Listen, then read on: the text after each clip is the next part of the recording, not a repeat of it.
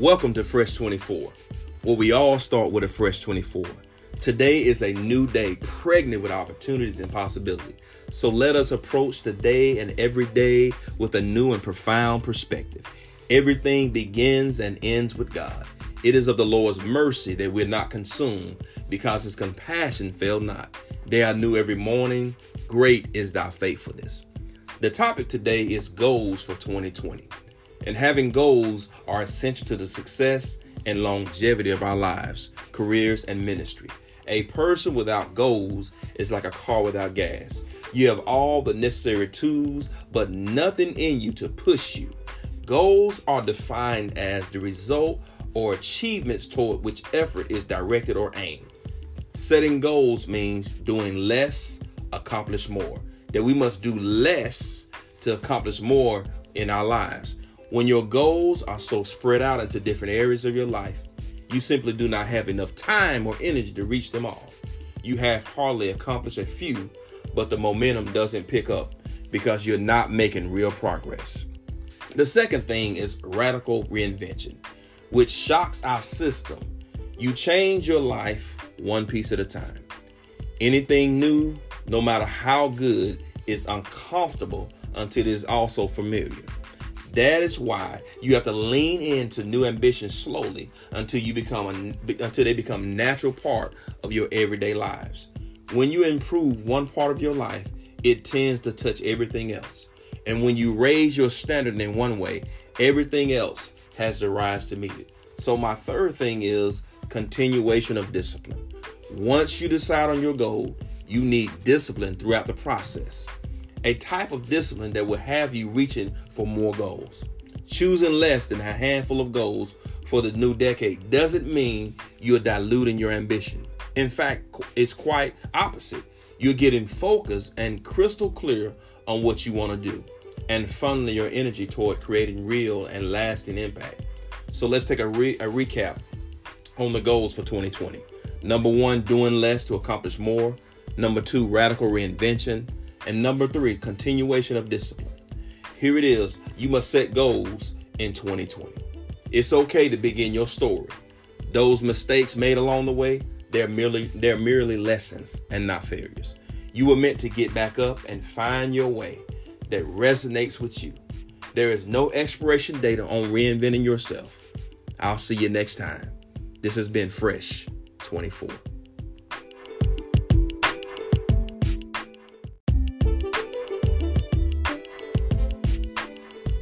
Welcome to Fresh 24, where we all start with a Fresh 24. Today is a new day, pregnant with opportunities and possibilities. So let us approach today and every day with a new and profound perspective. Everything begins and ends with God. It is of the Lord's mercy that we're not consumed, because his compassions fail not. They are new every morning. Great is thy faithfulness. The topic today is boundaries.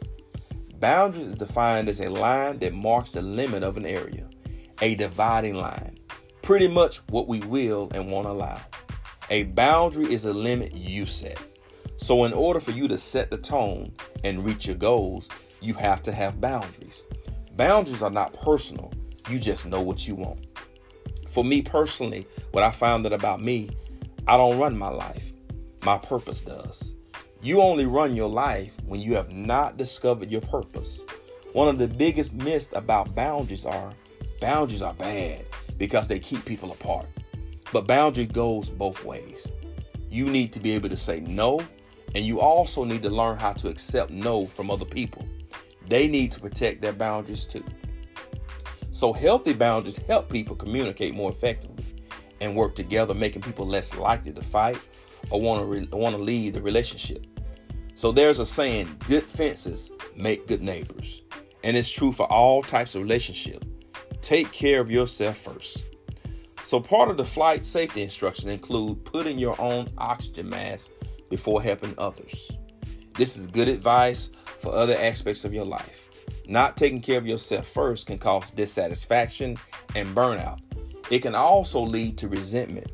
So taking care of yourself is not only good for you, it's also good for your relationships. Which leads me to my next point, emotional boundaries. Learn how to separate your feelings from other people's feelings.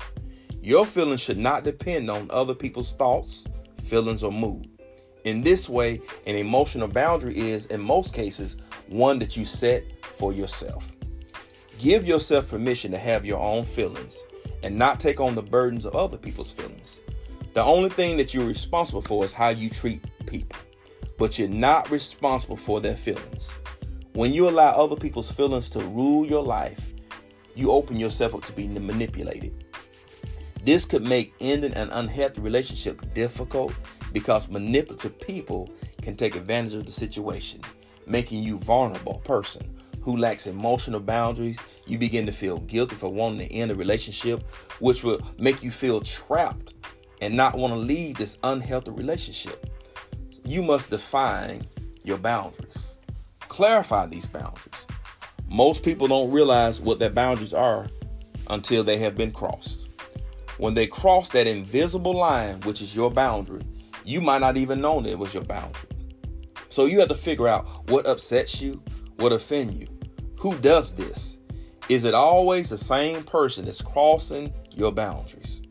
You must decide today and discover what your boundaries are. And remember, it's okay to begin your story. Those mistakes made along the way are only lessons, not failures. You were meant to get back up and find a way that resonates with you. There is no expiration date on reinventing yourself. I will see you next time on Fresh 24.